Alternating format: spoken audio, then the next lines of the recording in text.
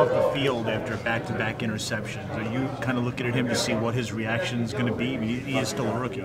No, not at all. We have full faith in him, and as offensive line, we're focused on what we got to do first. We're not looking to see what anybody else is doing or reacting, we just simply believe that he's going to fix it. He knows what he has to do, and one thing about Daniel is he's very mature.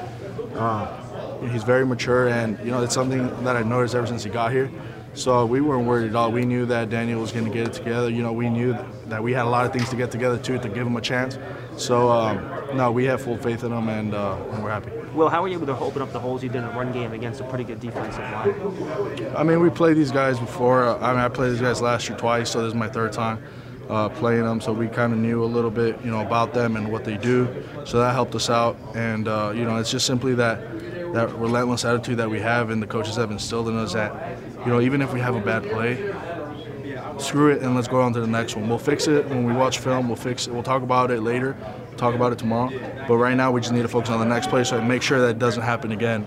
What we just and mess it up like we just did, so it doesn't turn into a 2-3 play bad drive. Is it a confidence boost for you guys to play well on offense and score points like this without Saquon? No, I mean, the way our offense is designed is we got to score points no matter who's playing. Obviously, we want Saquon in there. We hate to see our guys out and hurt.